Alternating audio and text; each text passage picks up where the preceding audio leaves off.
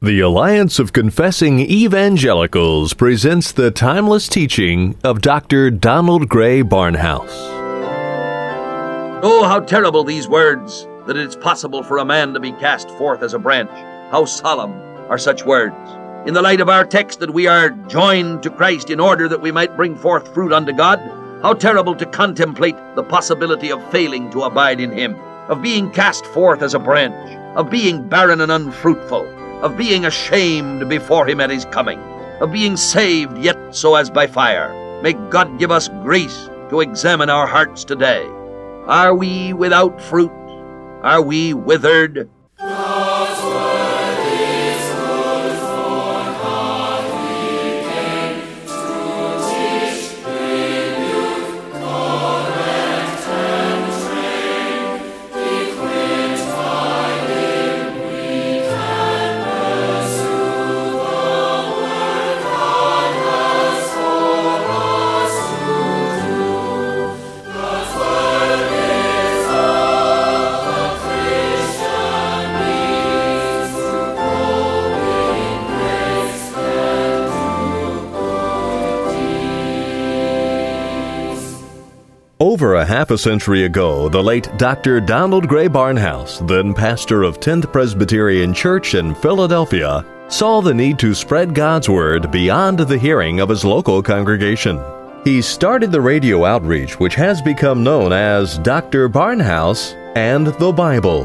The application of God's Word as taught by Dr. Barnhouse is as relevant today as when he first taught over the radio airwaves decades ago. The message we'll be featuring on today's edition of Dr. Barnhouse and the Bible is entitled Fruit Unto God. Have you ever walked through a vineyard, an orange grove, or a field of strawberries when the fruit is ripe and ready to harvest? The sweet aroma fills the air, and all around you there's an abundance of beautiful, delicious fruit ready to be picked and enjoyed. The Lord takes delight in seeing His people bear lasting fruit as they live for Christ. Our lives should be a pleasing aroma to God as we bear spiritual fruit that brings joy to Him. The scripture text for this edition of Dr. Barnhouse and the Bible, Romans chapter 7 and verse 4. Here again is Dr. Donald Gray Barnhouse with a message entitled Fruit Unto God. Through the Lord Jesus Christ we come unto Thee, our Father and our God, and in the Holy Spirit. Once more we delight to praise Thee and to worship Thee for all that Thou art, and for all that Thou dost daily reveal Thyself to be.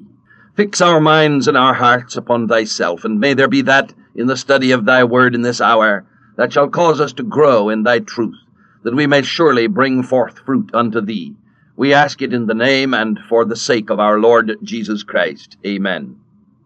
We are studying in the 7th chapter of Romans and come to that text in the 4th verse which says, in order that we may bring forth fruit unto God. Fruit. I was born in California, a country of fruit. In that little valley in California where I passed my boyhood, it was a common sight to see tens of thousands of acres of blossoms in the springtime, and to look on the vast and abundant harvest of the autumn. Without being conscious of the impression that was being made on me, I beheld the golden flow of fruit, and the glory of the harvest became a part of my being. I still have a sense of solid satisfaction when I think of the thousands of square yards of apricots drying in the sun, of the freight loads of strawberries going off to market, of the hundreds of trainloads of apples that flowed through the little town. Fruit. It was the life of our community. I, like many of the boys in my town, spent many summer days cutting pits out of apricots, and I earned a great deal of money for a boy in making thousands of apple boxes each season. It was thus that we spent our autumn Saturdays. Fruit. The heavy black soil was clean and well cultivated. The orchards stretched away for miles, and for me, the North Star will always shine over a mountain peak, Loma Prieta, 10 or 15 miles away from my home, with orchards stretching all the way to the foothills. Whether the wind blew from Del Monte by the sea or from the fruited hills, the air was always redolent with the fragrance of the blossoms, the fruit, or the black earth resting for its winter moment before springing into fruitfulness again. This is the atmosphere of the Bible. The winds of God blow thus for the lives of his children. One of the most important purposes of redemption is that we might bring forth fruit unto God. And that is our text, that we might bring forth fruit unto God. We were transplanted out of death and rooted and grounded in his love, so that we might bring forth fruit. Fruit is the expression of life, and in the Word of God, fruit is indicative of both converts, character, and conduct. When the Lord said, "By their fruits ye shall know them," he was not speaking primarily of the conduct of the men of his day, for there was much in their conduct that was exemplary. You cannot know a religious teacher today by his conduct, but by his converts. The kindness and gentleness of the Dowieites do not prove that the earth is flat. Goodness, pacifism, kindness, gentleness, and similar acts of conduct may be counterfeits in the eyes of God. Some of the passages in the Bible on the subject of fruitfulness overlap and teach more than one of these phases of fruitage. There may be verses which speak of only one of the three, or that speak of all of them. Converts, character, and conduct. All of these are fruits, and can identify the tree on which they are grown. This is why our Lord said, "Either make the tree good and its fruit good, or else make the tree corrupt and its fruit corrupt, for the tree is known by its fruit." Now let us look first at the idea of converts as being the fruit of a life. We, all of us, leave the impress of our being on those with whom we come in contact. Some leave children, some leave followers, some leave institutions. These all reveal something about their antecedents. In Chicago, a long generation ago, there were two famous people who started to work in projects devoted to the well-being of man. By the providence of God, the two works which came out of the lives of these people were and are not far removed from each other. The one was the work of Dwight L. Moody, which lasts today in the Moody Church and the Moody Bible Institute. The other was the work of Jane Addams, which lasts in the Social Center, Hull House. The work of Moody was founded on the fundamental principle of man's complete ruin in sin and God's perfect remedy in Christ. Men were taught that they were lost souls and had to be born again through faith in the blood of Jesus Christ. This transforming gospel began to work in hundreds of homes. The men of these homes began to live soberly, righteously, and godly. Soon they moved to better suburbs and established better homes. The church flourished, while the Institute began to train young people who took their journey across the face of the world, establishing mission schools, hospitals, and churches, translating the Word of God into native tongues, and leaving a fruit that is multiplied 1,000-fold, and still being transplanted into ever new ground the world over. The other institution was founded on the questionable principle of man's inherent capacities. If his environment could be changed, if his economic status could be lifted, then his character, they thought, would develop naturally. They forgot, perhaps, that Adam and Eve were in a perfect environment in the Garden of Eden, and that did not keep them from sinning. But that institution still stands today in the midst of a spiritual slum. And in the great days of the bootlegger, it was discovered that certain gangs had found it a good place to meet to come to their decisions. There is no record that I know of any life that was ever transformed through the work of a social service center. Moral rearmament can never be a substitute for the new birth. Now, the great chapter in the Bible that deals with fruit-bearing is our Lord's discourse on the vine and the branches, spoken on the night before his crucifixion. It, I think, deals with all phases of fruitage, of converts, of character, and of conduct. The disciples had risen from the table and left the upper room. The feet of the disciples had been washed as a sign of their cleansing from daily sin. and the Lord had refused to wash their head and hands, saying that they were already clean, a symbol of the fact that they were already alive in Christ, possessing eternal life. The communion feast had been eaten. They were on their way to the Mount of Olives. Perhaps it was a great vine and its branches on one of the walls along the way that brought the subject to their eyes.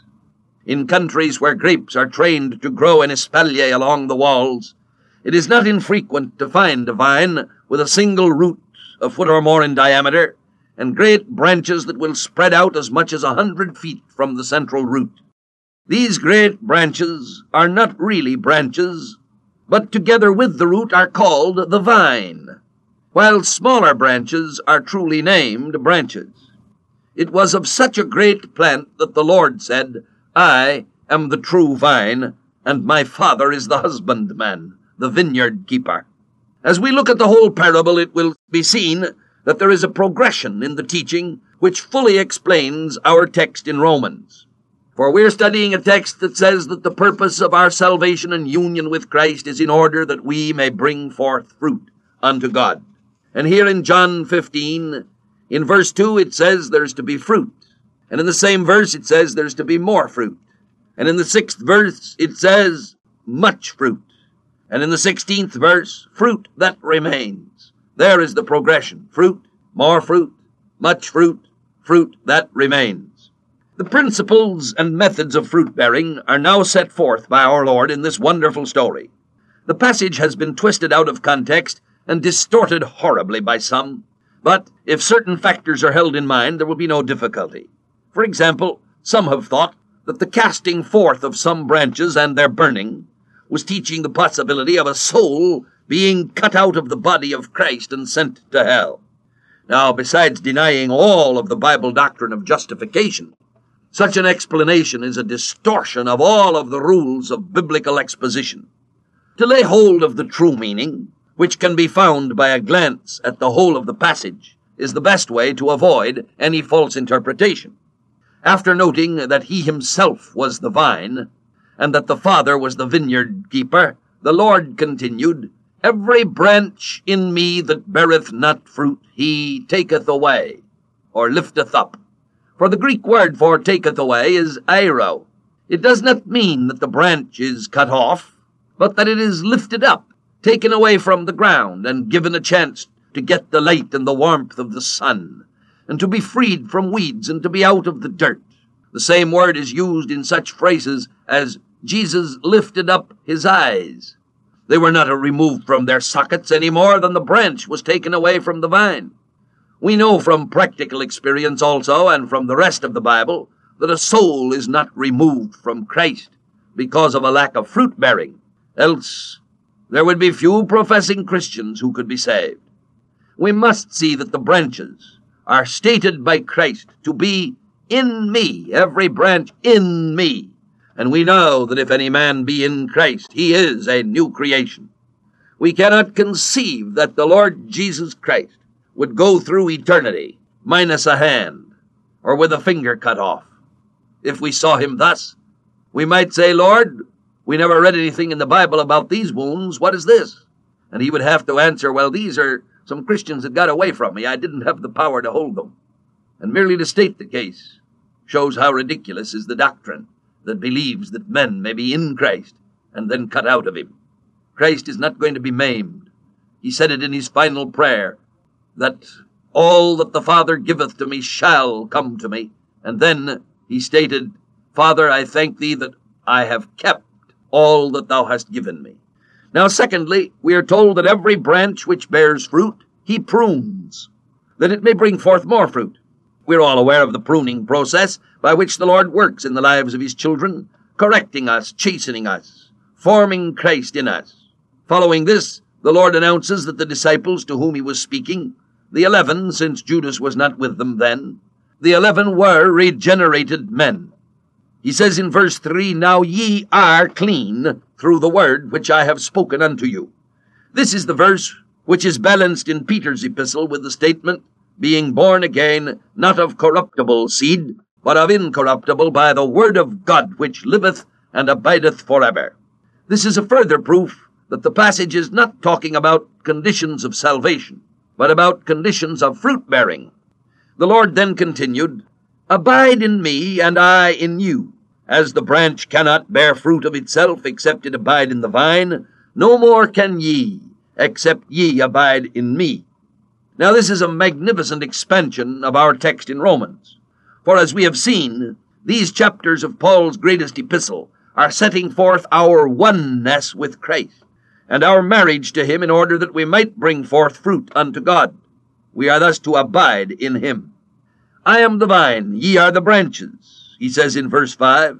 "He that abideth in me, and I in him, the same bringeth forth much fruit. For without me ye can do nothing." Oh, how important it is that we understand this principle. So many Christians seem to read the text as though the Lord had said, "Without me you can't do very much." And then they cling to their little percentage which they think they can do, and thus spoil all possibilities of true fruit-bearing for the Lord. He will never mix his power with ours. If we seek to work in the energy of the flesh, we may be sure that he will not give even a mite of the power of his Spirit.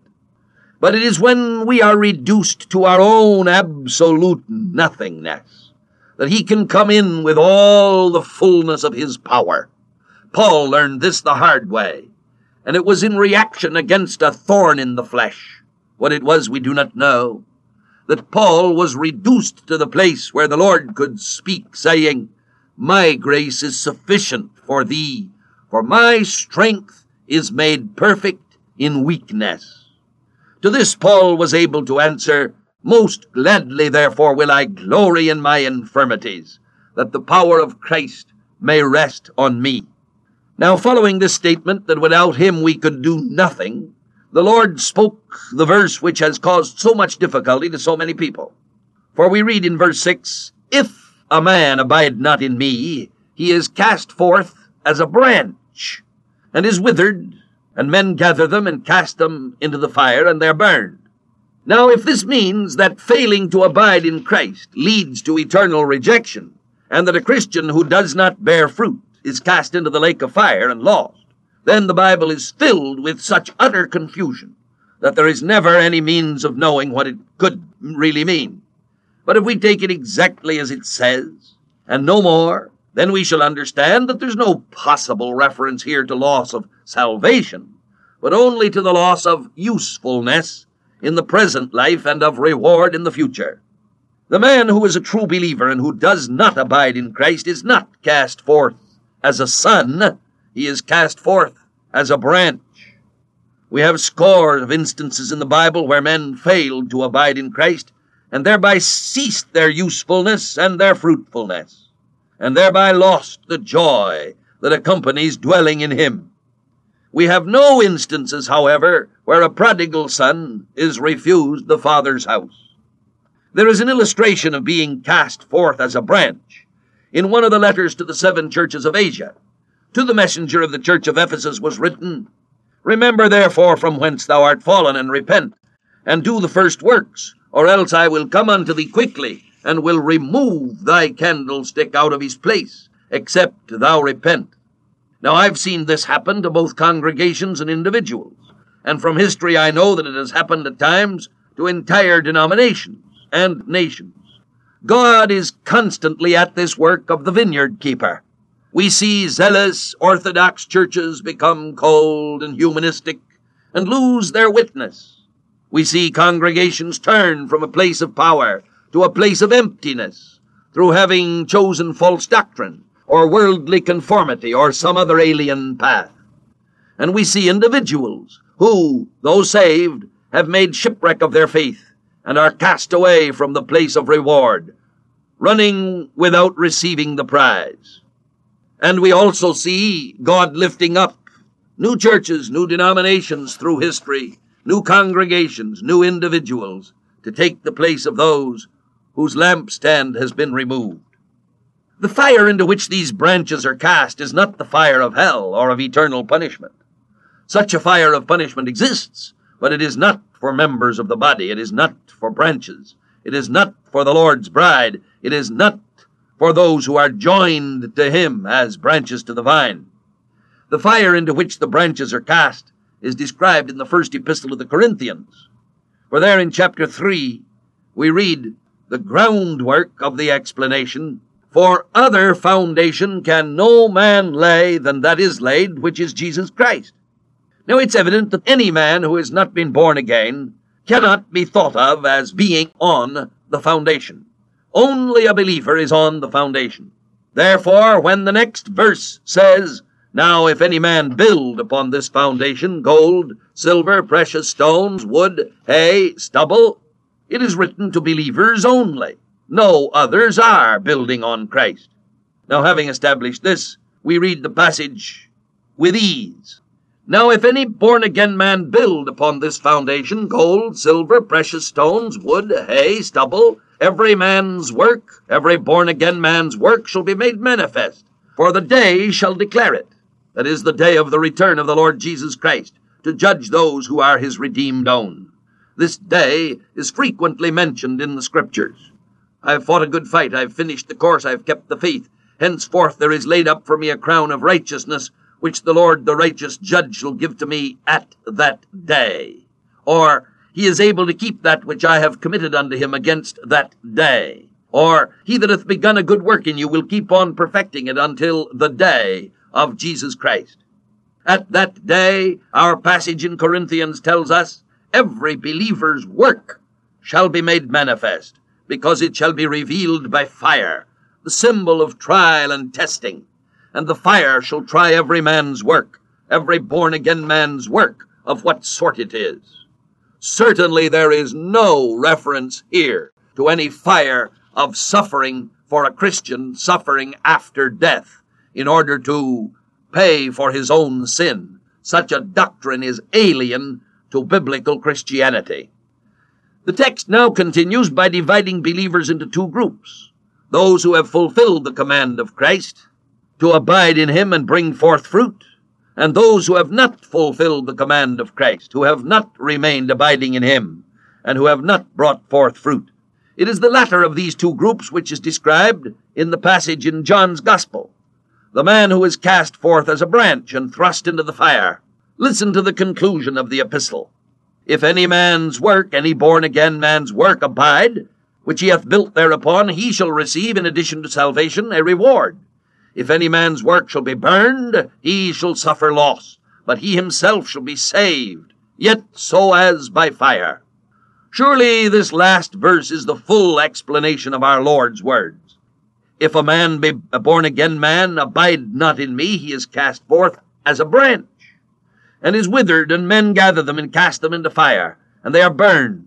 He has suffered loss of his reward. His works are burned in the fire of the presence of the Lord Jesus at his coming. And of him it is written that he is saved, but that he is saved so as by fire." We should note also in this passage in John that the personal pronoun is changed when we come to this verse. The first 5 verses are you, if you abide in me, you are branches, you. But suddenly it comes to this verse, "If a man abide not in me," as though the Lord Jesus were saying to the 11 disciples, this is possible for some, but it is not going to be possible for you. I once had a small flowering tree planted in my garden. On one of its small branches was a wooden tag attached to the branch by a tiny wire. The branch grew, and the wire began to cut into the branch. I saw that the leaves were not flourishing like those of other branches. I removed the wire, and in a few days the life was flowing to such an extent that the branch was flowering. Soon the very marks of the wire disappeared. There are some of you today who may be in danger of withering because of the constrictions of sin. If you will return to the abiding place which is Christ, you shall discover that he will begin to work through you, and that once more you shall demonstrate that abiding in Christ is the sure condition of fruitfulness. And our God and Father, we pray thee to use that in this hour which has been set forth. If there be any who have not been born again, give them restlessness. Any Christians out of thy will, bring them back to the place of abiding. And unto thee be the glory and the majesty, the dominion and the power now, till the Lord Jesus come again and forever. Amen. We were transplanted out of sin and death to be rooted and grounded in God's love and grace. He has saved us unto good works, that we may bear an abundance of spiritual fruit for His glory. We hope you have benefited from today's message by Dr. Barnhouse entitled Fruit Unto God. You can listen to additional Bible teaching by the late Dr. Donald Gray Barnhouse via the Internet by visiting the Alliance of Confessing Evangelicals website at alliancenet.org. An audio copy of today's teaching is available by calling us toll-free, 1-800-488-1888. Request Fruit Unto God, or simply ask for message number R7-7. We'd also like to make available to you a free copy of our booklet entitled The Cost of Discipleship. Although salvation is a free gift of God, it does not come cheaply. It cost Jesus His life to redeem us, and it will cost us something if we are serious about submitting to His lordship. This free booklet will show you that as pilgrims in this life, we must count the cost of discipleship, learn to travel light, and realize that following Jesus radically changes our relationships. Discipleship is demanding, but the Lord promises that He is always with you. Ask for your free copy of The Cost of Discipleship when you call or write. Dr. Barnhouse and the Bible is a radio ministry of the Alliance of Confessing Evangelicals headquartered in Philadelphia, Pennsylvania. The Alliance of Confessing Evangelicals exists to promote a biblical understanding and worldview. Drawing upon the insight and wisdom of Reformation theologians from decades and even centuries gone by, we seek to provide contemporary Christian teaching materials which will equip believers to understand and meet the challenges and opportunities of our time and place. Dr. Barnhouse and the Bible comes to you through the generous gifts of our listeners. If you have benefited from this broadcast and would like it to continue, please prayerfully consider a donation to help us keep this ministry on the air. For more information or to make a contribution to support or further our work, please contact us by writing Alliance of Confessing Evangelicals, Box 2000, Philadelphia, Pennsylvania 19103, or call us toll-free, 1-800-488-1888. Visit us online at alliancenet.org. Be sure to ask for a free updated resource catalog featuring books, audio teachings, commentaries, booklets, daily devotionals, videos, and a wealth of other materials from outstanding Reformed teachers and theologians, including Donald Gray Barnhouse, James Montgomery Boyce, Michael Horton, and Martin Lloyd-Jones. Then join us again next time for more classic teaching on Dr. Barnhouse and the Bible.